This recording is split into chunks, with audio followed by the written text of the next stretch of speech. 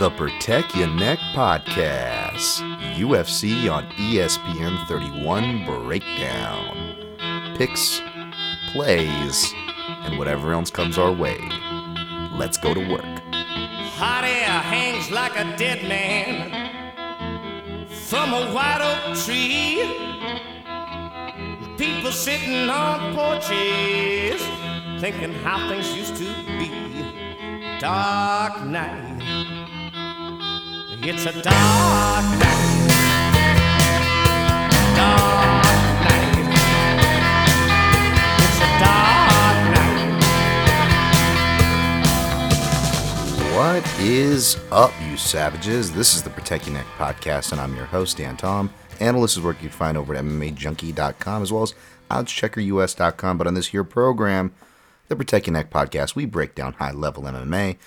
That's what we're going to do here today, tonight, whenever you're listening to this. Hopefully it's for the fight. Recording this on a late Thursday night on West Coast Pacific time for UFC Vegas 44, UFC Fight Night. Who the fuck's fighting? Font versus Aldo. UFC on ESPN 31. So on and so forth. Yeah, that's what's going to be going down. So right here in the backyard.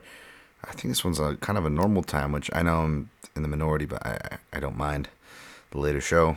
It sucks for everyone who has to watch this stuff late, but, let's be honest. It's like back when, there used to be filters on programming. You have to stay up late to watch the good stuff, right? It's kind of like when we were kids. No, Dan, most of us aren't as old as you're getting. Okay, fine, I get it. Thanks for joining me. I'm going to try to keep this quick since we already did the recap and, a bunch of other stuff I unloaded on you, my poor listeners, and probably it diminished my listenership more, but it's all good. We get to talk some fights. This is what I want to do. It's what I like to do, and, there's some decent ones to talk about, so it's good to be back. I already give you guys the catch-up. Got my cast off today. The hand still feels funky, getting used to the new hand and look to it there, but yeah, it's all good. Yeah, not much to say there. Just some quick shouts, and we'll get going as per usual.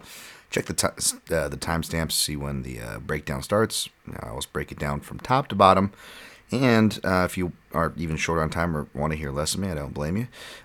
You can always go to the end. I recap all my picks and plays as per usual at every episode, and you can find that in the show notes for those timestamps, whether you're listening on Apple Podcasts. Thanks for the 5-star ratings and review. Got to get around to reading the new ones. Appreciate it. It really does help. Not going to waste your time reading them today, but if you can waste a little time to give them, it's appreciated, as well as the show notes on YouTube. I haven't been doing much of the channel. Still some time this year that I want to dedicate to it, so I'm not really pumping it too hard. But if you want to support it, it's Daniel Tom MMA. If you're listening to the audio version, give it a like. Hit the subscribe button. My man James Young, I know you're going to ask, why are you doing the audio? Back to video, my man. And you are correct in doing so. And I only cite that commenter because an excuse to tell you guys, I bought a camera for that purpose and many other purposes. I went with the Sony A6400. So I've been kind of getting lost into that world in my spare time. Any videographers, photographers, camera nuts of the like, tech nuts, whatever, Sony nuts, that's in any of your alleyways, phrasing, yeah, feel free to hit me up, give me some pointers, and all that fun stuff. But yeah, hopefully, again, just because I'm not doing much doesn't mean I'm not working to do much, and every penny that goes to the podcast definitely helps. Speaking of which, thank you guys who clicked through for Amazon. I'm not going to do a read-through today. I just want to keep things pretty expedited for what it's worth. But again, mixedmartialanalyst.com, links to that in the show notes as well. That's the website, my website that supports this here show. And if you go click on that, you can toggle to the right and see click-through banners through really problematic companies like Amazon or On It, which at this point is probably going to be selling ivermectin, and I probably need to be removing that. They just downsize their protein, one of the only things I buy from them at this point. But yeah, there's that.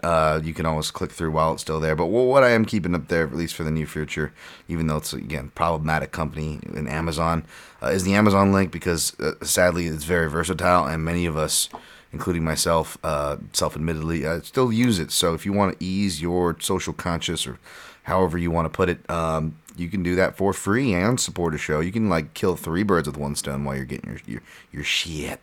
Look at all my shit. And you click through the Amazon banner. Those of you who did it through Black Friday, thank you. But it's year round. It helps all the same. Really appreciate y'all who are the regulars there. Clicking through. I really do appreciate it, taking notes, and we'll do a read through at another time. But just wanted to appreciate the support. Also, just if you want to just donate straight up, I don't have a Patreon. Who knows what the future holds? Maybe your boy might have to get one to survive if he wants to still do this stuff, right? Make enough money, but we'll see. But it's all free. But I do have a PayPal link in my link tree, whether you're following me on the only social media platform I'm really active on, which is Twitter at DanTomMMA. I believe the link tree is up in my Instagram too. But yeah, there's a PayPal, secure PayPal link, mixedmartialanalyst.com as well to the right. You can click through to donate to the program, and with a camera note that sparked that whole plug off, which I'm trying to be better about. I'm not clearly a good podcaster or businessman. It does help the show. I can assure you that the business sticks to business, and as you can see, all the money as well as mine gets put right back into this bad boy. So we can come at you, hopefully help you make some money, and at the very least, give you some free content and maybe help educate. Right? As I try to continue to educate myself, because, it's important. And there's a lot of shit I'm ignorant on. For as much as I get up in my panties about last week, there's plenty here that I'm ignorant on too. And I have a thirst for the knowledge to quench that. So, yeah, let's all get better and support each other if we can. So, thank you. All right, that was long. Shouts to my guy Clint. It was cool to be on the Die Hard MMA podcast. Back on there, I should say, this Monday. So if you guys wanted the early dose and you were jonesing for my analysis for whatever the fuck reason, I mean, it's not bad analysis. I just don't, I just feel bad you guys got to put up with, this face and, this drone over here just droning on. But yeah, if you missed it, you could have found it there. I believe it's a Pub Sports Radio is the channel, but at Die Hard MMA Pod is my guy Clint there. Again, like I told him, he's got the the on brand cheese that even cheers a curmudgeon like me up after a loss. So I appreciate him. I put bruised ? But I'm not gonna say anything. Everyone's doing a review on it. I didn't finish the thing. Which apparently is not crazy because it was really long and it was late when me and my girlfriend were watching it. I think we fell asleep from sheer depression. All I know is I was rooting for the kid. I'll say that. And then the best part was I thought was that Proposition Joe from The Wire was in there, but then I realized Proposition Joe's been dead since 2013. So I was like, yeah, this movie really sucks. No Prop Joe. All right, 8 minutes. That takes care of that. Real quickly, Bellator 272. Not much to talk about there. I'll look at the card real quick. I did write up the main event, obviously, which is Kyoji. Oh, Sean Connery. We got Kyoji and Jamal. Sean Connery's just fucking right at attention for this guy. Hello there. Bolt the door if you're coming in.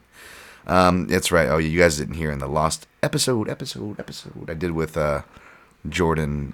There may or may not have been a skit where Sean Connery mistaken Kyoji Horiguchi for a child. It was quite funny and creepy.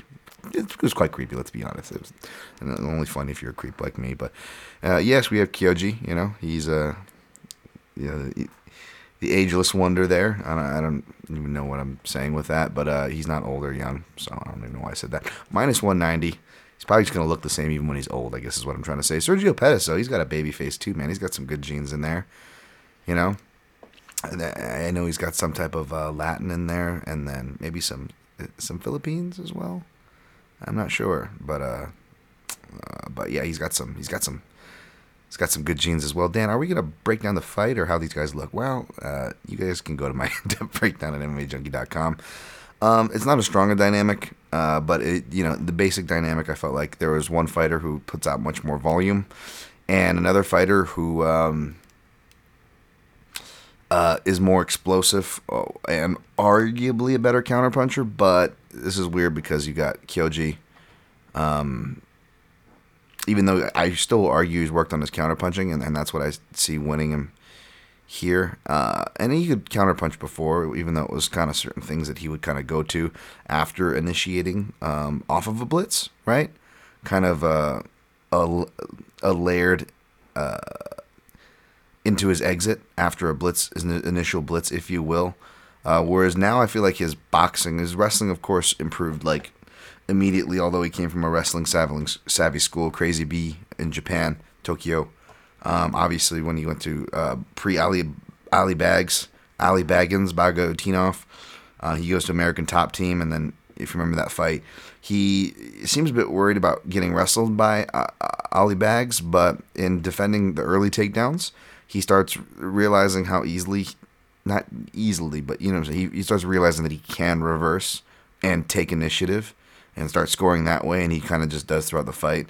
In essence, out wrestling Ali Bags there. But he's also worked on his boxing, of course. A lot of good people to work on your boxing with at the American Top Team camp, as we've seen a lot of fighters improve that while being there. And Horiguchi, no different. It's hard because he doesn't really get like formed fighters going at him with like a lot of traditional jabs. And although he's been jabbing more himself, he is not like a jabber in the sense of, as Sergio Pettis is, right? As far as going to it as much, obviously. But what I will say, and again, it's hard to key in because I even second guessed myself and went back to watch, and I'm like, was having trouble just within a 24-hour period going back to find the same footage, which I did, but it just, it's one of those reads where you almost second guess yourself. But I feel like Horiguchi's been much better at countering straight shots and jabs, going over the top of them. And just drawing in and going over the top. Like, really just finding his groove. Reading and encouraging that negative space and turning into positive space, right, in between two fighters. The potential problem, though, is Sergio Pettis is one of the few fighters in the division that can hold a candle to his distance management. And you see this with both in the way they get out of leg kicks. When they don't have to check, they can kind of just slide back. Even when they're inching forward. Even when it's, you think they'd be caught out of position into it, and the opponent's trying to time them in, they still kind of hit that slide back. That's one of many, not absolute, but impartial to paint a picture to tell you if a fighter's got some good distance management. That's one of just one aspect of it, right? Of many, right? But they both have that. And they both just have those reads. Obviously, Sergio more using it to not just pull back out of leg kicks, but his pull return counters, his patented right hand counter, right? From his jab initiations, and he'll pull back and counter with that right hand.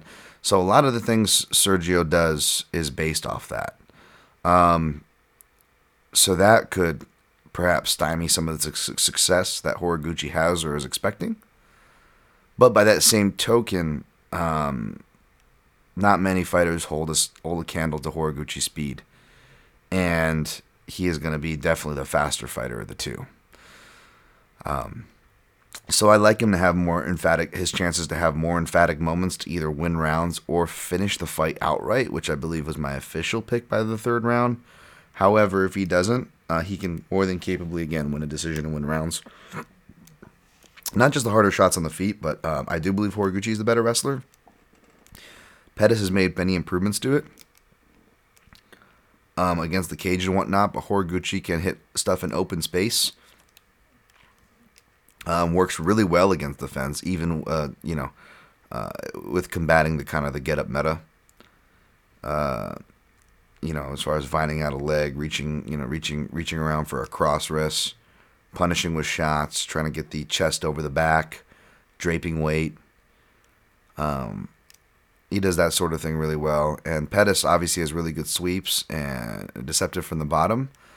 But I feel like if you're a competent grappler, you just kind of have to worry about the initial momentum and that first layer response as far as scrambling goes. But if you can shut down that initial scramble and not allow Pettis to kind of get some butterflies or some other things going to help working with momentum so well as he does, then I think a fighter like Horiguchi with good top game and ground and pound, we saw that pressure when he was able to get on Caldwell or other fighters using that shoulder pressure. Not as fast and loose like he used to be in his Crazy B days where he was looking for more ground and pound and just creating action. which is good here. You want to be more of a control and pressure on Sergio Pettis. So again, a lot of tools to win the decision, but I officially picked Gucci inside the distance. I just feel like Pettis is live, not just to win rounds and upset like he does, but maybe even by a knockout. I feel like he's been sitting on his power more, or getting a grasp of his power more, especially not having to worry about the weight cuts, embracing 135, Sergio Pettis. And it's not the first time we've seen Horiguchi stopped or rocked from a counter right hand, That's how Kaio Sakura got him. Not the same stop Sergio Pettis, obviously, but the dynamic is clearly there. So it's a pick on Gucci, but there's some value on Pettis, so I don't hate anybody sprinkling on that. I think shout out to my guy Hal. I think he took a shot. Picked Sanchez over Kennedy. Nothing else that really have a... Shabley. Yeah, Shabley's there. Minus 1375. Go figure. I'm going to tally up my Bellator prospect article. I think the only loss on there is like Stotts, Magomedov to Stotts or something, but we'll see. To Kamaka, yeah, nothing else I really looked at or will be playing, so you guys don't need my opinion on there. What's that? 16-10. All right, we're going to go over to UFC. Vegas 44 UFC Fight Night. Fonch vs. Aldo. UFC on ESPN 31. Again, this is another main event. I got the in-depth over at MMA Junkie. Some gifts, stats, all the fun stuff. I think I even squeezed in an Edward Gallo MMA gif. Shouts to Ed. And the fight site. Yeah, it's a good breakdown. But basically, kind of like I alluded to with the last fight, this one really so much feels like both fighters can jab. One fighter is more offensively active with it, and in general, according to the statistics, which is Font, which I said, and I'm glad I said that early because I'm seeing everybody, it's just not. I'm not shitting. It's what are you gonna do? You grab onto what you can grab onto, and even if it's a muddled sample size of stats that is MMA, it is still a sample you can grab onto. And I'm seeing a lot of pointing onto that. But the potential problem with all these stats saying, people who land more than 5 the second, Aldo loses to, or this or that, or the thing is volume can beat and overload counterpunchers, so I don't want to make it sound like a very simple equation. But what often isn't taken into account is that not just counters can dissuade volume, but if you got the right kind of volume coming at the right kind of countering style, then I believe it can, which is what I'm supposing even the right word. Sorry, folks, I'm not very well slept as per usual. I guess that's what I'm. I guess you could say banking on, because I ended up making a small play, even though I really wanted to stay away from this fight. It just ended up being, one of the more,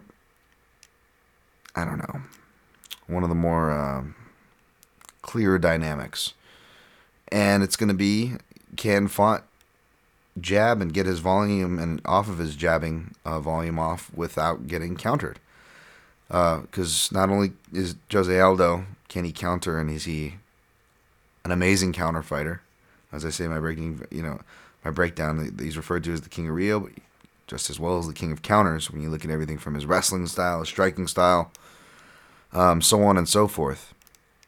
But more specifically is he has some real hardwire counters to counter off of straights, particularly fighters that want to jab with him. He has gotten much better with his slips, as well as his obviously his inside slips, which he'll attach to pivots, left hooks, that can also attach to right hands over the top, which feed into his more classic combinations of old, like the Dutchie, the left hook liver, right leg kick. And he's been kicking more, thankfully. Maybe not as much as people would like, but a whole lot more. Yet I'm still hearing, again, not trying to shit, I get it, not everybody's diving in the footage, nor is it their job and whatnot, but I'm just hearing a lot of, interviews, coverage, and whatnot, just saying like, he doesn't throw his leg kicks anymore. I'm like, I don't know if that's true. He's actually been throwing them. He's been kicking more in general since moving down to bantamweight. I know he was very boxing centric on his last fight, although he actually landed downstairs to the legs to Pedro Munoz as well. Just obviously more checks and reminding people, of his defense and stuff. So it's just like, yeah, man, and the guy's just great. Continues to evolve. Listening to his explanations, I like as far as that goes. He didn't want to be predictable with the kicks, is why he made that initial move, he said. And there's also injury talk. But I do like this. He said, fighters have been around so long, you can study me and whatnot. And that's very true. So that's good of him to change things up. Though some things at their bases don't change, which is probably why there is some legs to that stat of fighters who land X amount of strikes beat him. I don't think it's as simple as fighters who land X amount of strikes per minute at whatever arbitrary sample they draw from this arbitrary sport, volatile sport, I should say. No, but what it speaks to often is that if they're doing that at the elite level, they must have some type of an elite process to do that with. And not saying Font doesn't have an elite process or a good process. He does have a good process. But does he have all the tools and in conjunction needed to make that process kind of happen at the highest levels, which is what Jose Aldo, I believe, still fights within. Obviously, he's not in his prime. He's past prime Aldo, but his speed still looked very good in his last fight. His cardio, especially for the output, looked much better.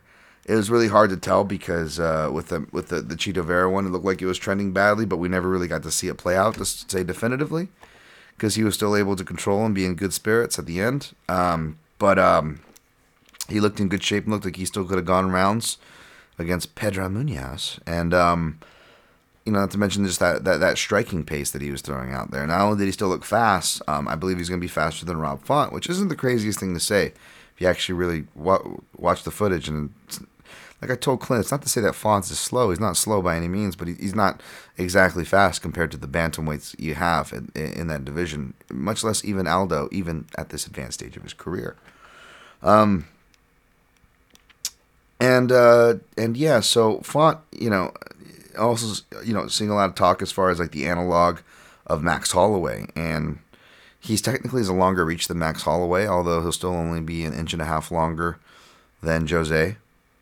And he'll be an inch taller on paper, right? So he'll have the length, he'll have the jab, he'll have the feints, and it sounds like he's really studied those fights, so he knows what he has to do. I'm sure he already had to play Max Holloway for Calvin Kattar, right? So it makes sense to look at that analog for multiple ways, because Font himself seems to be looking at that analog and kind of admitted himself that he looks looking at that analog, right? And has had to play that analog, right, for another fighter and another fight. The thing is, though, even though it looks like a duck and walks like a duck, it doesn't fly like a duck. Ducks. Sorry. Then we start in a Mighty Ducks tangent again. But he doesn't have the same building qualities or sensibilities that Holloway does. Now, Holloway wasn't going full Brian Ortega building, which, or to state the obvious as far as the differences between them. But still, I still feel like Cody was both rusty, gassing, and maybe even dealing with COVID. And Font kind of let him back into the fight a little bit. And if you watch the directionality, there's some smart things, because he's backing up, and he's backing off and looking at angles and changing his levels when he starts finding excessive exchanges, which is good. Maybe he's trying to draw out that big counter, which he should have been aware of and trying to draw out, and was looking to refire. However, whether that big counter came or didn't, he didn't really refire. So in essence, it was jab, suffocate, shift when feeling in stride, which is normal Font stuff. But then he would let him off the cage again and reset. He would let him back into space and reset. And if Cody wasn't stuck, out of ideas, tired, plus his natural propensity to play on the outside sometimes anyways, at least in that fight, it kind of felt like you could argue that when Cody did decide to take the initiative and come forward, he could whenever he wanted to, and then push Font back with little. I don't want to say effort because it took effort, but little momentum. That's for damn sure. Because Cody didn't have damn much of any that fight. However, again, when he did, not only could he push Font back, but when he was able to push Font back and meaningfully pressure him, we saw some responses of old, like from the Lineker fight and other fighters who were able to meaningfully pressure Font. And when fighters meaningfully pressured him, they had trouble, right? Especially if they pressured and countered, like Lineker did and Aldo can do, or if they were just a competent and savvy veteran counter striker that could do it off the back foot if they needed to as well, like a Sun Sao did and Aldo can do, right? And we've seen Font take desperation shots. I remember, on my many attempts to fade Pedro Munoz, going, he can't just keep walking into punches forever. Font's going to be lighting him up with uppercuts and jabs. And yes, Font did. But when Munoz was able to just, hit him the good time and meaningfully pressure off of it, he was able to kind of force like a panic shot out. And I was like, oh man, it was just the right thing, I remember thinking, But when I look at past fights, that happens before too. It happens with Lineker, to the point where not only does he force the kind of frantic shots, and again, that was earlier in Font's career, that was record crowd, UFC 198. Ooh, vamos, right? That was just right. But still, you see him not just kind of frantic shot, but almost pull guard. Now fast forward all the way to peak Font, in control, up on the rounds against Cody Garbrandt. And credit to Garbrandt, he listened to his corner, he came out, and, it was almost of Garbrandt of old, which arguably maybe what he should have been doing, right? The whole time. But still, regardless of what he wants to do, like, how much was left? He looked like he was almost on his way out at certain points up into that point. Gassed. It looked like he gassed. Maybe, yeah, he got his second and third wins clearly, but the point was he put the pack down so many times. But Font didn't get him out of there, and it was good that he stayed disciplined. That was his goal, and he was in the zone, and I'm not criticizing him for not finishing. But more criticizing of not being able to at least hold the initiative if you're not going to finish. And even though he stayed very focused and more focused than he would have done, and there was no doubt in how that fight was scored. If you want to be critical and nitpick, you look at the fifth round, not just the initiative and the shots landing, but he forced Font to shoot, I believe twice. He makes him shoot at least once in that round. And Font shot before and was successful. He kept a decent percentage, has worked on his wrestling. Not a bad thing to mix things up. If you want to overload, make a guy like Aldo wrestle, maybe that's not a bad idea, right? Although I wouldn't suggest that because A, I don't think he's going to take Aldo down unless Aldo's really hurt or something. And B, it'll make Aldo work, but it also could just give him positions that he can do a lot more damage from than a Sun Sao was, right?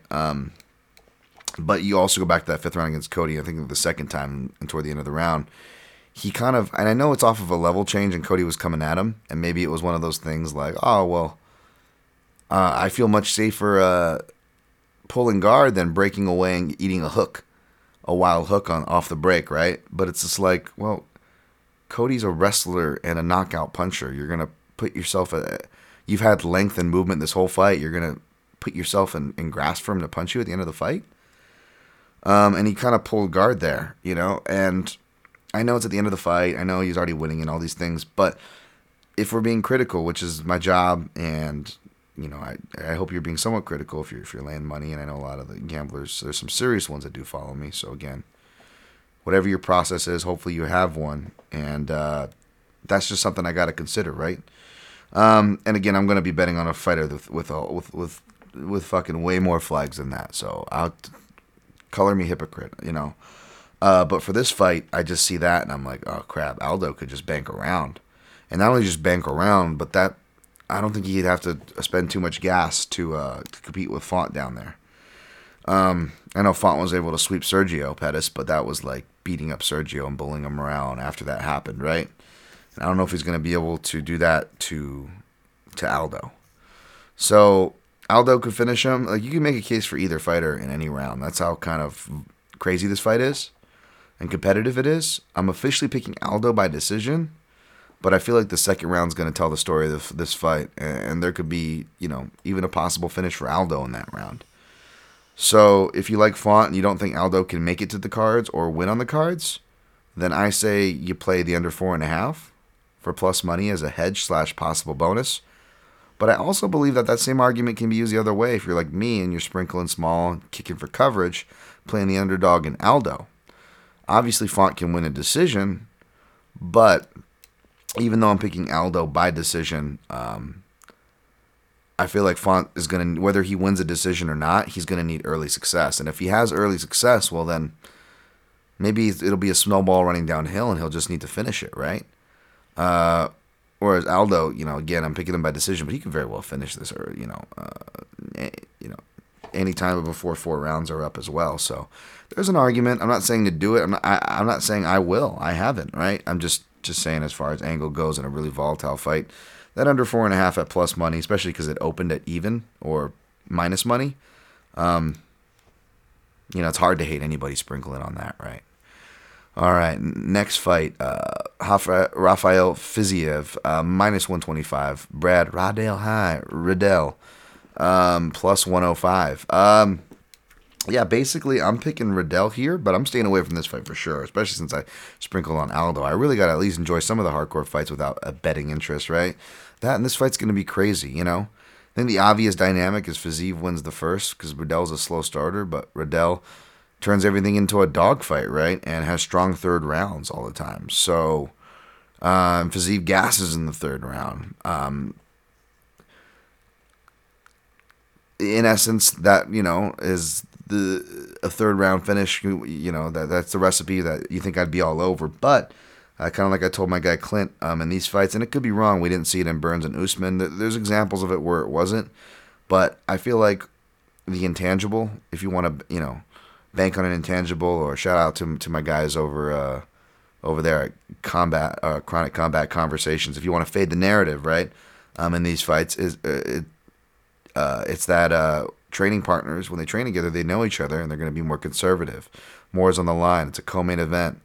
A lot of times with the guys that I knew the best, it would be toughest. I would have the hardest matches because we knew each other's moves, we knew each other's strength, whether it was on the ground or on the feet, and you don't throw as much. Now you incorporate, an arena that's like the Apex, and it's not like a super loud one, so you're not getting that adrenaline. You're getting the fight adrenaline, sure, but you're not getting the crowd adrenaline. So you feel like you're in the sparring match, but yet you have all the stakes of a real fight. I don't know. I feel like this fight's going to be super conservative. The over unders, yeah, this thing. If you got the minus 150 over 2.5, maybe, but now it's obviously in the minus 200 realm. So yeah, I stayed away. I stayed away from this one, and I'm gonna pick Riddell. But here's how I might play it. You might want to consider live betting, especially if whether you hedge out Fiziev or just like me, you don't want to play this fight. But then if a certain scenario comes in, well, here's how Riddell's plus number turns even bigger plus number. Fiziev not only gets a big round, which is going to be a given, right? And even then, you're still going to be at risk to play Riddell because you're still going to get a bigger plus number than plus 105 or whatever you got him at, right? At the end of that first round. But here's where it's worth it. Not because you're going to get a higher number, but this is how I think he's going to win. If you're betting Riddell or picking Riddell or a Riddell fan, you don't just want Fiziev to have a good round. You want him to have a really good first round. You want him to hurt Riddell. Because Riddell seems really hard to put out. He'll cut up and he'll show damage for sure. He can get rocked. But he's a guy who will fight for your money, right? He's a dog out there. He's durable. He's a big, thick set guy. You want almost like a 10-8 round almost. You want him to get rocked, if not dropped at a certain point, and have to fight his way back in that round, right? Then not only do you get even a bigger plus number, but I say that because then, whatever conservativeness one or both fighter have, as if they end up hurting each other almost by I don't want to say by accident or happenstance, that's what they're going in there to do, but you know what I mean. Like they hurt each other and they almost didn't realize it or didn't mean to, because it ends up being a conservative fight. Well, then conservativeness goes out the window, right? A. B. If it's Fiziev, that's the hammer side of that equation. Well, that's good because he's the guy with the questionable tank. If you're betting against him. So in those cases, you almost want, especially if it's a durable guy, you're depending to come back late and win outright or for a third round finish. You almost want them to almost come to the point of losing, because that's going to take out all the adrenaline gas tank out of their fighter, and then you just have to bank on your durable fighter, as he's hopefully done before, I'm assuming, to come back into the fight again. And that's what I see kind of happening here. But it's not an incredibly confident call, because if that doesn't happen and it's just a good round, then I still feel like he's going to have more than enough gas, Fiziev, to win the second round. So I'm going to pick Riddell here, but it's not confident. Next fight, Leo Santos minus 195, Clay Guida plus 165. I thought we were going to maybe get like $1 discount on Santos coming down to almost minus 165, but he didn't.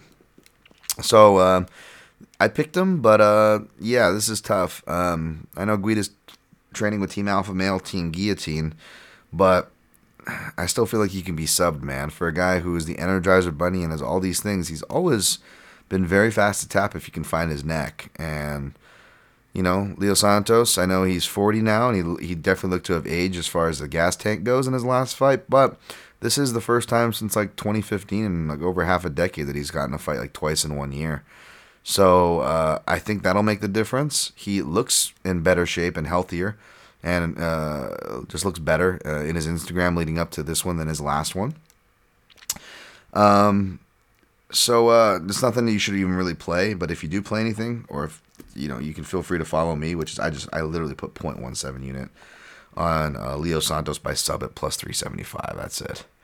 Another sub prop I played is Jimmy Crute minus 165, Jamal Hill plus 145. Bolt the door if you're coming in. There's one thing about Jamals, is when they get shoved hard. That's right, Mr. Connery. Why are you looking at me like creepy? I will teach you to read, Jamal. Jesus Christ, that was really Jesus, Mr. Connery. He was kind of borderline racist, wasn't he, in that movie Finding Forrester? That's by the way, that's what I reference. It's actually he helps him write. He's like already a smart kid actually in that movie. It's a really good movie, but yeah, I don't know, man. If I was if I was a kid, I definitely would not trust Mr. Connery if he invited me in his apartment. But that's a story for another day. And I guess the point is you hope the Jamals in the MMA world have learned their lesson, and they stay the hell away out of the apartment of these submission-savvy people. You want to stay out of those kitchens, folks, because whether it's Emmers or Hill, when the Jamals get subbed, they get subbed hard, right? I don't know if Mr. Crute is the same as Mr. Connery in that sense, but no, just Mr. Crute is well, I like the rear naked choke because of my chest hair. It helps me stick to their back. That's Sean Connery if he was a grappler.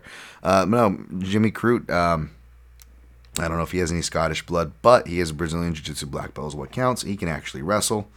I'm sure Hill is working really hard on that, and it sucks. I'm actually, listening to Hill, like, post his Craig fight and heading into this fight, like, it's really endeared me toward the guy. I really like his attitude, and it makes me really want to root for him, especially since, apparently he's lost a lot of people in his life, had a crazy turbulent training camp by the sound of it. So as a human being, you know me, I know I make inappropriate jokes, as you can tell, and I'm dumb and all these other things you can say about me, sure, but I do have an empathetic side, and yeah, man, as a human, I'm absolutely rooting for Jamal. But again, turbulent training camp, you're getting thrown back into a bad stylistic matchup with a Brazilian Jiu-Jitsu black belt who can actually wrestle pretty decently and certainly wrestle better than the guy who just submitted you you're fighting inside the smaller cage. Man, it's hard not to pick Jimmy fucking Crute. Jimmy Crute. So I'm gonna go with Crute. you'll see in the betting article I put both plus sub by sub plus 240 and inside the distance plus 105. It's because different houses offer different things. One of my houses don't offer sub, so I took inside the distance. For that, I put half a unit. But for the sub prop, I put 0.33 units. Again, playing small, trying to build the bank back up. And yeah. So I just played that, and then I actually ended up pairing Crute up with somebody further down the card, because I did say he was a parlay piece, but this card sucks for parlays, and I wasn't gonna parlay. But then, for my parlay players, I did write a suggestion, and even though I didn't say it wasn't an official play or official, I'm going to go to the bank, you should too, kind of a thing, I did suggest it, and I'm going to put my money where my mouth is, as I always do. So we'll get to that when we get to that. Oh, and then, like I said on my man Clint's show, I did sprinkle a bit on the round 1 and round 2s, which is like plus 220 round 1, plus 550 round 2. I got them for plus 500 to plus 700 because I did the round 2 submission props and bet online on one of my houses for fun. Again, these are very small sprinkles, like 0.17 U's. Yes, Jamal. That's right, Jamal. All right, Dan, stop turning celebrities into perverts. Next fight, we got Brendan Allen minus 365, Chris Curtis plus 280. This I didn't pull the trigger on this sub prop, but I feel like that this could be there. Although the more I think about it, the more I think this one goes to a decision. In which case, I do think the favorite comes through. Maybe there's a little bit of PTSD if you were back in Phil Hawes and you got burned by Curtis, but I don't think so, because he opens at minus 300 and money only comes in on Allen, so I don't think there's too much PTSD in the market for that. Much respect to the right-handed southpaw, Chris Curtis, real nice guy. Interviewed him before, but yeah, I got Allen here.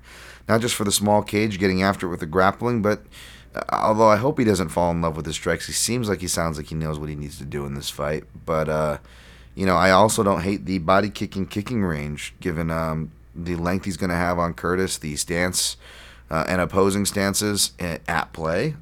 So yeah, whether he's at distance or preferably pushing in.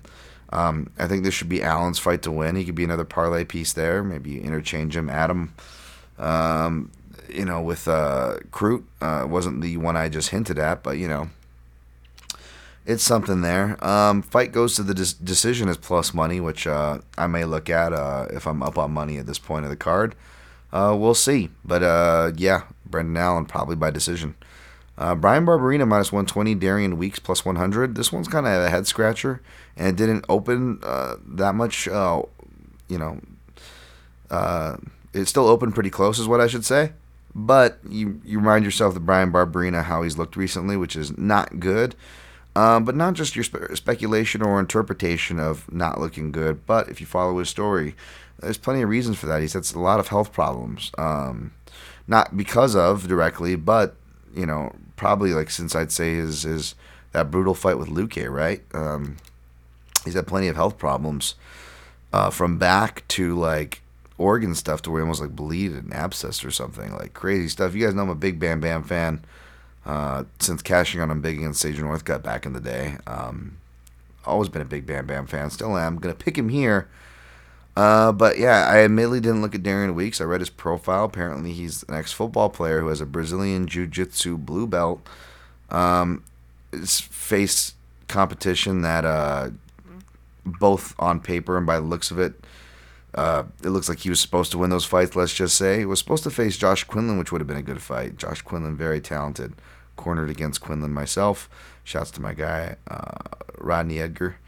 But yeah, it's a big jump, and you almost hope Darian Weeks doesn't beat a staple guy like Brian Barberina at his age and his record, because he's just going to be thrown to the wolves, So I'm going to take Brian Barberina. I don't know if it's inside the distance or like a late finish or a decision, probably more like a decision. But I'll pick Barberina, and I might regret not playing for that entry price, but yeah, the number's scaring me, and it's reminding me of why. So, yeah, I stayed away. Next fight, Best Fight Odds has it written as Durko Todorovir. Let's call Durko Todorovir. just has a weird like face. I pictured Dusko making a weird face if his name was Durko Todorovic. Dusko Todorovic. Doth the road with the sweet summer sausage. Versus Maki Coconut Bombs Patolo. I feel like I always bet on Maki Patolo and get burned, but I didn't last time. I actually bet on Marquez by sub, and if you tailed me, you made some money, and that reinforced my read, and we have to cash again on him by sub against Alvey, I believe. So, again, I will go against that Hawaiian Extreme Couture bias, folks, but no, I am picking and backing Patolo. I didn't like it as much as plus 140, much less plus 135. I liked it better the opener at like plus 2-1. That was off. No issue with Todorovic being favored, but he's kind of gotten that benefit of the doubt all the way through and hasn't really earned it, in my opinion, Even when he was winning and people were picking him and this and that, even his supporters, like myself, were like, defense, that way he moves his head, he's going to get taxed for it. And he did by another Hawaiian from Extreme Couture, a friend of Maki Patolo's, Puna Soriano's. Got to imagine they traded notes. But different fighters, a southpaw versus a more orthodox fighter, though. Patolo has been shifting the southpaw much more, shifting a lot. Of course, working with Eric Nixick, who is ranked, been working under a half decade with Bang Muay Thai systems as well as other influences. So, that's no surprise to see the shifting offense there. But I do believe that the bodywork's actually going to be really good. Not only is everybody who's thrown at Dusko Todorovic landed at a high clip, they should be landing on a high clip because when you, whether your hands are low or high, if you're just worried about your head to the point where you're just using trunk movement and going straight back, your body's going to be there. You can move your head off the trunk movement, but the body and legs are going to be there. And I think Patolo's are going to have those targets. The elephant in the room, though, and this is something I even, I won't say that publicly. I shared this with people, so I won't be offending. I'll just say that. And there might be something mental there, right? He's dropped the ball a few times before, no secret. And for that alone, should be on the no bet list. But hey, if I'm wrong, Patolo's not going to be in the UFC, which means he won't be on any bet list for me or majority of the listeners here. So, this is more fourth time's the charm, whereas, this could be the third time falling in a row for Todorovic. Again, haven't been impressed. And say what you will about their games. And again, I don't just necessarily disagree that Todorovic should be favored, even though I didn't agree with the opener. Who's improved more since being in the UFC? And without a doubt, it was Patolo. He's improved more. He came in with a more diverse range of skills, even though he doesn't have the same martial arts ranks as Todorovic. Todorovic, karate, black belt. You see, shows more of that than he does his Brazilian Jiu-Jitsu black belt, which I haven't seen really any of that. And I don't think it's going to be an issue here. I think the better grappler is going to be Patolo because he's the better wrestler, small cage. I don't think Todorovic is going to have the guards or the guillotine to get him out of there. The front chokes to get him out of there. Let's see how many submissions is to? I know it's bad competitions. Only 3. Alexander Popik was the last one. Yeah, I was guessing an RNC. He does have an armbar from his back. Well, it's like his second fight, and his first fight over half a decade ago was a guillotine in the first round. So he knows how to do these things, but I'm guessing it's like RNC or bust, as in like someone has to give up and give them their back. They've already been rocked and they fall into the ground because I don't see the grappling, wrestling, the process to get submissions. So he's really going to have to count on Maki Patolo giving him one. And you know what? If fucking Marcos Rogerio de Lima can avoid giving his goddamn neck every once in a while, then I'm going to bet Maki Patolo can this time. And considering he's given his neck a lot, I'm going to borrow a line from the Greek Gambler and use some regression. Go with some regression there. So yeah, I took again small Patolo. Barely half a unit laid on him, and that's it. Next fight, Manal Kape, minus 275. Jalgaz Jumagula, plus 220. Again, this line's too wide. This is me again. I'm picking the underdog and I'm playing him here. It's another hyped up favorite who I don't feel like has deserved his price tags. He's underperformed. Not that he's a bad guy or a bad fighter, but I feel like those things are factually true, right? They've arguably underperformed to the amount they've won, to the amount they fought, to the amount they've been favored, to the amount they've both won and performed, right? You measure those things, the math does not add up. Potential and the belief can be there. Okay, fine, that's sure. But as far as the performances and the prices go, it just doesn't match up, and we're getting that again here. Could Cap win? Sure. He already thinks he's won, according to his interviews, which is another big red flag for me. A guy who already looks susceptible to that, kind of goofs around and can, because it's not a gas tank thing with him. That's the ironic part. He's a flyweight. He should be putting up a lot of volume, but sure, maybe he's a big flyweight and he does cut a lot of weight. He's already wearing the sweats a week out, which is always a bad sign no matter what the weight class. If you're over 4 or 5 days out and you're already doing sauna sweats, I don't know. That feels like some old school method. That's not good to be draining yourself. But with him, it doesn't seem to affect him. It's more just his style of just kind of comme ci comme ça. He'll take it or leave it, and that can show to cost him. And against a durable fighter, again, not as athletic, not as fast. Not going to blow him out of the water in any particular area. But by that same token, that could be quietly Cap's hardest matchups. Guys like Zhalga Zhumagulov can fight from both stances, can wrestle against the cage from negative and positive positions, can counter. Mainly goes, just like the other dog I backed, he body punches as well. Zhumagulov has that Volkanovski step in. He times it well. The step in 2 to the body and comes up with the left hook. He's got a really good left hook, actually. And against Cop, left hands, both Ode Osborne from Southpaw was lighting him up with the left hand, as well as obviously Nicolau's got some nice left hooks to him. It was hitting him with that shot. So left hands, and Horiguchi as well. And granted, again, Horiguchi's got a really nice left hand. But the point is, left hands disproportionately seem on Cop more than rights, which makes sense. A guy who likes to counter, a guy who's kind of lackadaisical. He's going to be looking for the big shots because that's what he gives. So naturally, you give something, you're going to have probably a more natural, keener eye and defense to it if you're good at it, right? But it's more the sneaky technical follow-up stuff from the left side for whatever reason, or his right side, right? Depending on your perspective there. But the point is, I see a lot of the shots lining up, and Zhumagulov, he might not be the highest guy himself. He may prefer to counter in a lot of performances we've seen, but he still is more consistent and puts up a better pace. By the eye tests, by the stats for whatever those are worth, those do back it up as well for whatever it's worth. He fights at a higher, more consistent pace than Cap. And in a fight that seems destined to go to decision either way, again, these fights can be volatile. These female fights or these flyweight fights where there's no finish and there's a lot of action and scrambles, because then you're counting on the judges to be good. And we're in Vegas, baby. And this is a small cage.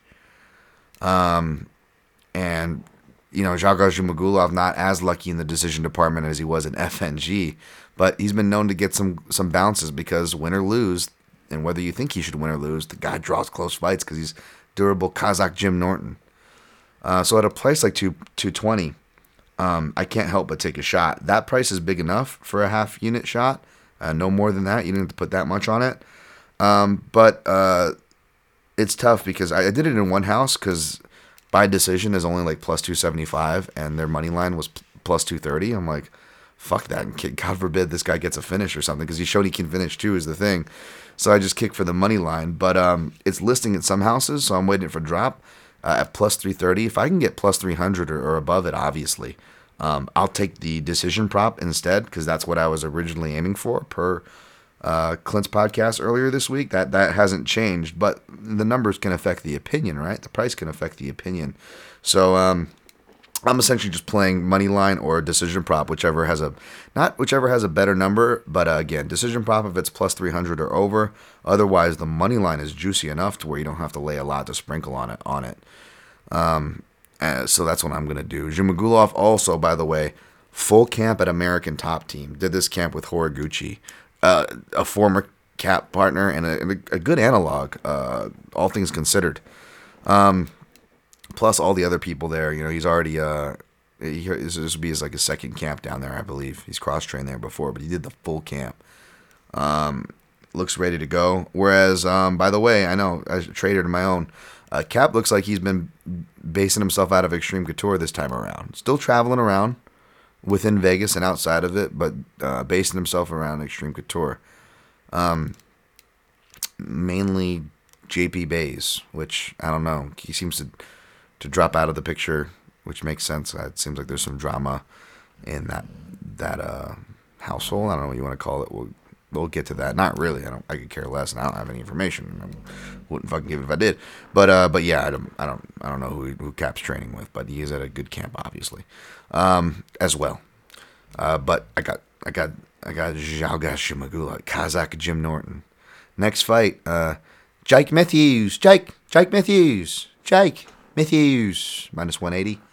Jeremiah was a bullfrog, was a good friend of mine. Sorry, plus 155.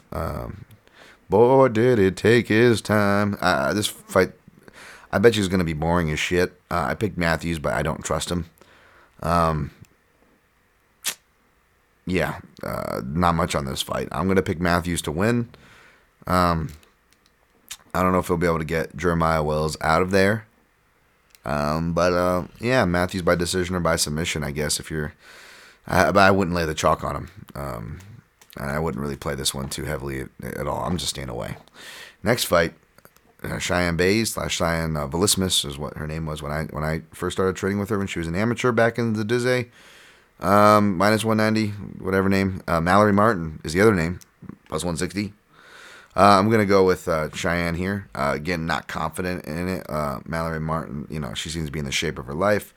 A lot of female training partners in that Denver area. Shouts to my guy Sean Madden. Good coaches in her corner. Maybe it's that vibe to the unsteadiness. This could be the perfect spot for an upset here. So for that reason, I'm going to pick Cheyenne, but I am not going to play her. I'm not going to disrespect Martin and her team in this spot. Good luck if you are. I just stayed away from this one. Next fight, Alonzo Menafield, minus 150. Thick Willie Thickums. Thick Riri son, plus 130. All right, Dan, easy. Yeah, I'm stoked to go listen to my guys over the MMA analysis after this for my dessert and listen to this. Then break this fight down for the fucking third time, isn't it? It's supposed to be the third time? Is this shit was supposed to happen? I know I've broken it down a bunch of times, so it feels like. But, yeah, I'm still going to pick Thick Willie, but I'm not as confident because this was a fight where I'm still picking Willie to lose until he wins, but in a different way. One, because since we've seen it, two guys have shown some positives, more in the Menafield side, which is why he's the favorite, because he actually is shown to fight at a pace. He has, obviously, the athletic intangibles. He's so explosive. He's got power, obviously. Really been working on his jab, working on his submission skills. I know hitting a Von Preux on Fabio Charant isn't the watermark, but still, he's working on it. And those are good things because initially I thought he was going to win and then get tired. And then Thick Willie, despite the thickness, he's got that, he's got that big guy cardio, that deceptive big guy cardio. And I thought he was just going to pick it up after the first, which could still happen, especially if you consider, who Menafield did it to. Herman. And, and even then, as slow as Short Fuse is, when he was managed to lift his legs and walk forward, he was able to get some stuff done every time he did. He just couldn't do it much because he's old Ed Herman at this point, right? And Ed Herman in his prime was super slow, by the way, folks. Whereas Thick Willie's actually got some decent speed for his size. And again, he can replenish that speed, and I hate to use the word explosiveness because that's just like, me. I feel like that's. Anyways, why don't we call black guys unassuming and Asian guys explosive? Commentators out there, can we even it out? Can we get some unassuming black guys and some explosive Asian guys? Yadong Song should help even out that equation. He's a pretty explosive dude. Anyways, but no. William Knight showed. I don't know if it was the traditional explosiveness, and it certainly wasn't technique in that left hook. So I don't even know what the heck it was, to be honest. But it was just that thick Willie power. That magical power he packs on the inside. And we saw it with that straight hook. That I don't know. It's like. Yeah, I don't know what that was. Like his fist was on like a tetherball cord, and he just kind of let it fling out there. But it got the job done, and I could totally see something happening because it's not like we haven't seen random left hooks put Menefield out as the fight went on before. So that's going to be my pick here. I did end up playing William Knight, small again, just threw a half unit on the stupidity of it. I'm probably going to regret it. I was going to pick him and not play it, but I'm just like, it's plus money. It's Thick Willie. Went to his Instagram, not stuff, if I was being serious, people taking the stuff serious, like, I think someone commented on Clint's show, like, you guys aren't listening. Menifield's just as jacked. What are you guys talking about? Like, taking it personally. Like, come on. Obviously, there's some fun hyperbole going on with Thick Willie-san over here. But at the same time, as much as it probably would make more sense to see him working on wrestling and maybe some pad work and, looking at the gyms, but at the same time, there's something comforting about going to this man's Instagram and knowing you're just going to have him lifting weights and hanging out with women. But by the way, not only does he have the Latina strength and conditioning coach that he usually bench presses and does, I'm sure, all sorts of things with, there was a blonde up in there too. So Willie is diversifying. So if we can translate what his Instagram says compared to the normal fighter, we can deduce two things. One thing is that he's really amping up the cardio and endurance. He's added another strength and conditioning coach to the program. Easy, Dan. Easy. Listen, man. Fucking, you be Thick King, Willie. Thick King. You live your day, sir. I'm all about the thick Willie. And of course, shouts to Brad, my man Brad from the MMA Analysis. That is his nickname that he created, and my personal favorite of his creations. And I'm just trying to spread the good word. That's all I am. I'm just trying to spread the gospel of Thick Riri-san. So there's that. There's that breakdown. Next fight, Chris Gritzmacher, aka Hoggle, from Labyrinth. Jesus Christ, Hoggle. Gritzmacher. -105. Claudio Puelles, -115. Puelles looked improved. He's at the age to improve, which makes me weary. So I'm not going to play Grits, but I'm going to pick Grits still. Still think his veteran savvy is enough to get it done. Puelles is just, the Marcos Mariano fight, that was just off of a favor for not just taking the short notice, but also being Anderson Silva's buddy. He was getting just wiped out by Felipe Silva for catching a Hail Mary. Like I've said this before, he was one of the worst. He was in the running for worst 145er on the entire roster. On his previous run, he was right up there with Humberto Bandenay. Running a race with that guy, and not picking on Peru there. It just they didn't have a very strong scene to come up in, and they got expedited through the tail end of that of their Latin American promotions that the UFC was running and investing in.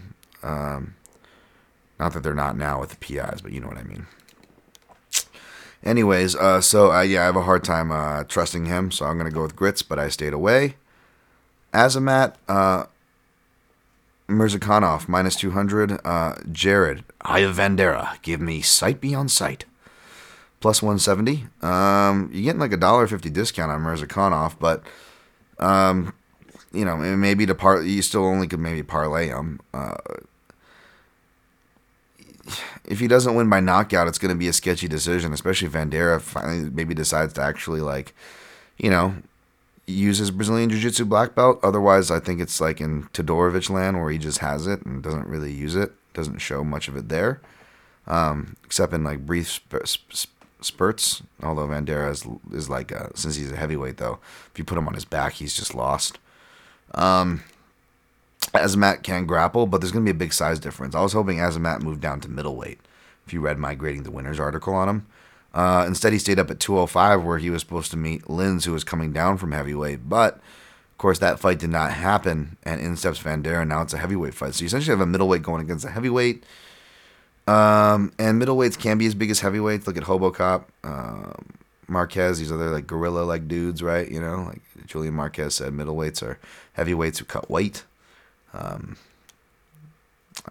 know light heavyweight's missing from that picture, but I appreciate the hyperbole, get the gist of what he's trying to say, and don't necessarily disagree with it. However, Azamat does not look as big of a guy. Slick counter-punching speed. I'm going to pick him to win. But, boy, I feel like trying to see where or when, is it sketchier for the short notice guy or the smaller guy if it goes longer, right? Trying to predict and get an angle feels tough for me, so I stayed away. Alex Morono minus 225, Mickey Gall plus 185 in a fight that in a card that feels like it's dog city and terrible for parlays. I'll still stick by my comment earlier from Clint's show. Alex Morono probably still the more confident parlay piece, at least for my money. We'll see. He could lose here. Mickey Gall has been getting better, not so much by submissions. It's his punches. He's been getting better at punching, and Morono can be tagged early, but if he doesn't, I feel like his pacing, his pace management, his tools, his composure, all those things have improved. And I think that'll carry him through here. So I paired him up with Jimmy Crute for plus 126. And I just put a half unit on that. I also sprinkled 0.17 units on Morono round 3 at plus 1,000. Part of me wants to sprinkle a little bit on decision, just so I can hit some things, as well as hopefully hit the parlay. Or if Crute fails, that at least I hit one of those two props, and same vice versa, right? If my Crute props hit, I'll be happy camper. I'll make more than that in this parlay. So if Morono fails, maybe it won't hurt as bad in retrospect. Because if Crute wins, hopefully it'll be by the methods that I sprinkled, and I'll recap again if you missed that or forgot what I said. So hopefully that makes sense. But yeah, it's Morono and Crute for plus 126. A little bit of prop sprinkles between, only one though officially right now with Morono. Just a small one on round 3, just to tail my guy Clint on that one. Didn't hate it because Gall gasses. Lastly, but not leastly, Luis Smolka, minus 145. Vince Morales, plus 125. Money coming in on Morales, which scares me. He impressed me, like many, in losing efforts on Contender Series and other fights. But you got to be careful on being too impressed on a losing effort, right? That can get you in trouble, too. I don't remember much about Vince Morales' last fight. Let me see here. Pull it up. Or Smolka's, now that I mention it. Morales, though, yeah, Draco Rodriguez, but I think that was more me in the market, just overcorrecting on Contender Series hype. Rodriguez, Quinones, round 2 TKO. Wow, that looks impressive on paper considering Quinones' cardio, I guess, but I don't remember a lot of that fight either. I think I'm taking Smolka by submission here. He's been TKO before Morales, but it was by leg kicks. I don't think Smolka's going to do that. He hits to the body, probably going to force a shot. I think there's going to be grappling force in the small cage between these two, and that will favor Smolka. And I think he'll find a finish. So I wasn't going to play this fight, but since it's early and a chance to make money, if Smolka doesn't get to at least minus 140 or lower, it doesn't look like he is at this point. It looks like it plateaued out. But if you got to minus 140 even, I would take the 45 to 50 cent discount and play the playable chalk range, which to me is minus 150 or under. But for this, I would want minus 140 or under to play someone like Luis Smolka at chalk. So instead, what I might do, which would probably be better, is I got to lay less and expose myself less, and perhaps, to take roughly the same, maybe depending on what the number is. you look for Smolka by submission or inside the distance, and you just sprinkle on that. You're going to get plus money. Let's see what it's listing at. Smolka by KO plus 500. All right. Smolka by submission 350. That should be a little less. Opened at 400, so it didn't lose too much value. If you can still find a 350, you still sleep at night there. Inside plus 215, which it's not much lower. Maybe you're just better off taking that. It only opened at 227, so you're almost getting it at the opener if you can get around plus 215. For Smolka inside the distance, maybe a small sprinkle there. All right. Smolka ITD question. So we'll see. Maybe I'll play those. All right. How did we do? 110. Well, there's a lot of fights, and we went into some of them pretty deep. All right. Recapping. I took the Gooch over in Bellator over Pettis, but no plays there. Good luck if you're playing the dog in Pettis. But yeah, recapping picks and plays for UFC Fight Night, Font versus Aldo. Taking Aldo over Font. Taking Radel over Fiziev. Taking Luis Santos over Guida. Taking Jimmy fucking Crute over Jamal Hill. Taking Brandon Allen over Chris Curtis. Taking Brian Bam Bam Barberina over Darian Weeks. Taking Turco Todorovic over Maki Patolo. Or taking Maki Patolo over Turco Todorovic. Taking Shalgas Zhumagulov, Kazakh Jim Norton over Manel Cape. Taking Jake Matthews over Jeremiah Was a Bullfrog. Taking Cheyenne Velismus over Mallory Martin. Taking Thick Willie fucking Thickums over Alonzo Menafield. Taking Chris Gritzmacher Hoggle from the Labyrinth over Gladio Puelles. Taking Azamat Mirzakhanov over Aya Vendera. Give me Psych Me on Sight. Taking the Great White Alex Morono minus 225 over Mickey Gall. Taking Luis Smolka, the Last Samurai, over Vince Morales. Parlayed Crute Morono for fun at plus 126 for just a half a unit. Dog plays Patolo half a unit, plus 140. Thick Willie half a unit, plus 130. Zhalga Zhamagulov, we'll probably lay it on him at plus 230, half a unit. Aldo, question mark. I will lay on him, but I got to imagine I'm going to wait to see how I'm doing. I'll use some winnings to play on him. Got to imagine not everything will hit dry. Knock on wood. Then I just jinxed myself. And I will be playing Aldo because I don't think that plus money is going anywhere. I would say if Smolka would be the only favorite I would play if it gets to minus 140, but I ain't even going to do that even if it does. I'm going to take a prop, which I'll get to in a second, because the props are Crute by sub 0.33 units at plus 240. Crute inside the distance at houses that don't have the sub prop, plus 105, 0.5 unit, a half unit there. Also sprinkled on round 1, plus 220, 0.17 unit, as well as round 1 sub, plus 500. Sprinkled on round 2, depending on the house, plus 550, 0.7 units, as well as, depending on the house, round 2 sub, plus 700, 0.17 units, again, real small. Santos sub, plus 375, 0.17 units, again, real small. Morono, round 3, plus 1,000, 0.17 units, again, real small. May as well play a decision prop, depending. Also looking at that Zhumagulov decision prop, if I can get it for anywhere plus 300 or higher, I will get that, sans the money line. Smolka, inside the distance, plus 210. Sub, plus 3 something. I may end up sprinkling on that small to start the night. Avoid, you know what, I avoided a lot. You can avoid what you like. It's kind of all volatile, is it not? Thank you guys again. Again, you can support this podcast, mixedmartialanalyst.com, for free by clicking through the Amazon or on it click-throughs, or use the PayPal donation to direct directly to the podcast at the PYM Podcast on all social platforms. If you like or subscribe, it really helps the podcast, and I promise I don't pollute your feeds on those accounts. At Dan Tom MMA if you want to get at me. Thanks for the 5-star ratings and reviews. Thanks for checking out the YouTube channel, Daniel Tom MMA.